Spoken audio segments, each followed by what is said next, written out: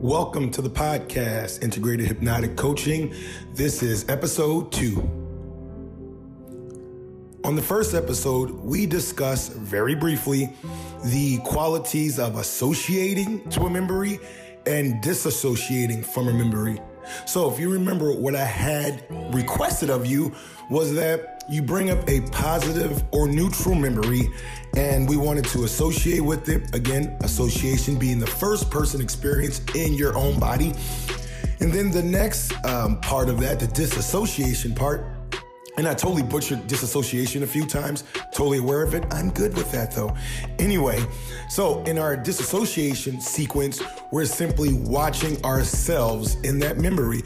So again, the first time was a positive or neutral. So this time, I'd like you to bring up a memory that's based on a emotion such as anxiety, fear, or any type of state that we generally associate with a negative tone. And I'm not asking you to bring up the most traumatic memory, because that'll happen in episode 10. Just kidding. But for right now, I do want you to bring up a memory that's going to cause somewhat, of an emotional imbalance, meaning you're going to lean more towards a state where you're feeling sort of sad or so forth or so on. So the reason I'm doing this is because I want you to experience what it's like to associate with that memory in the first person. So if you have a memory such as a heavy argument with someone, and it doesn't have to be an intimate relationship, but someone said something, someone did something that you didn't like, that disrupted your well-being for a moment or two, bring up that memory right now, please. And again, time is of the essence, so I'm not going to sit here and wait, but I want you to bring up that memory. So I'm going to give you another 5 seconds to do that.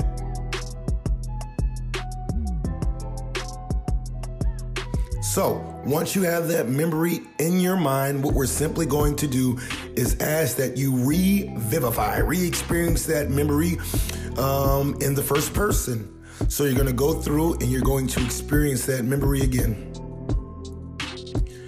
Next, what we're going to do is we're going to analyze how it felt. So I want you to internalize how all of that felt to you. Express to yourself how that how that situation felt. And so from there, what we want to do next is we're going to disassociate. So say if I'm bringing up a memory of mine, years ago, I was working as a group home supervisor, and I had a guy bring me into the office. He was like a HR person. Completely disrespectful to me. You know, it's one thing to criticize someone's job performance, because I think we all need to be a healthy dose of criticism. But this bordered on character bashing. And so for me, I've ran through that memory several times. I am good with it now. But at the time, man, that was hard for me. I was a smoker. Then I no longer smoke. Amen. But I was a smoker then. So I remember going on the break, just taking a break and walking, smoking a cigarette. And then I teared up a little bit because I was so emotionally overwhelmed that the only expression I could come up with were tears. And so it wasn't a sobbing, it was tears. When I was a kid, for a moment here, I'm going to go back in my past. But when I was a child, I used to get so frustrated, sometimes I would cry. And so that is what reminded me of that. But what I'm saying is I've disassociated with that memory, but I'm just giving you a glimpse of how big that experience was for me. So now what I'd like you to do is we're going to go back to that original memory you just pulled up, associating with it. But this time what I want you to do is watch the memory happening.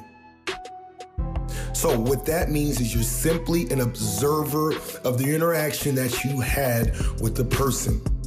When we disassociate and we do it in a manner that's consistent with the principles based on disassociation, I can guarantee with all the clients I've worked with, and even in my own life, as I just alluded to, it lessens the impact of the memory.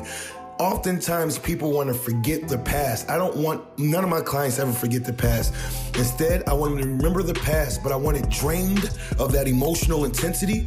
Hence, that's what disassociation is for, because I don't want them to lose the visual information that memory holds. I want them to drain the memory of the emotional content. Listen to that a few times. It does make sense. So again, you're going to draw up a experience that is not so pleasant, associate with it, and internalize and think about it. And then you're going to bring up that image again, and you're going to disassociate with it. And I guarantee once you have that capability of comfortably disassociating from memories, especially memories filled with emotional intensity, it drains that memory of that experience. It drains that experience of that memory or whatever. However you say that, you know what I'm getting at. And I'm doing everything live, so guess what? I'm not fixing it because it's all good. So that is what I want you to do. A memory that is unpleasant, associate, then disassociate, and then tell me how you feel. If you need anything, you know where to reach me, www.integratedhypnoticcoaching.com. Go on Facebook, type in Integrated Hypnotic Coaching.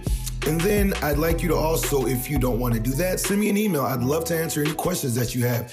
hypnoticcoach@integratedhypnoticcoaching.com. As always, you guys and girls, folks out there, you can do this stuff. We are stronger than we ever imagined. Always positive energy. Have a beautiful day today.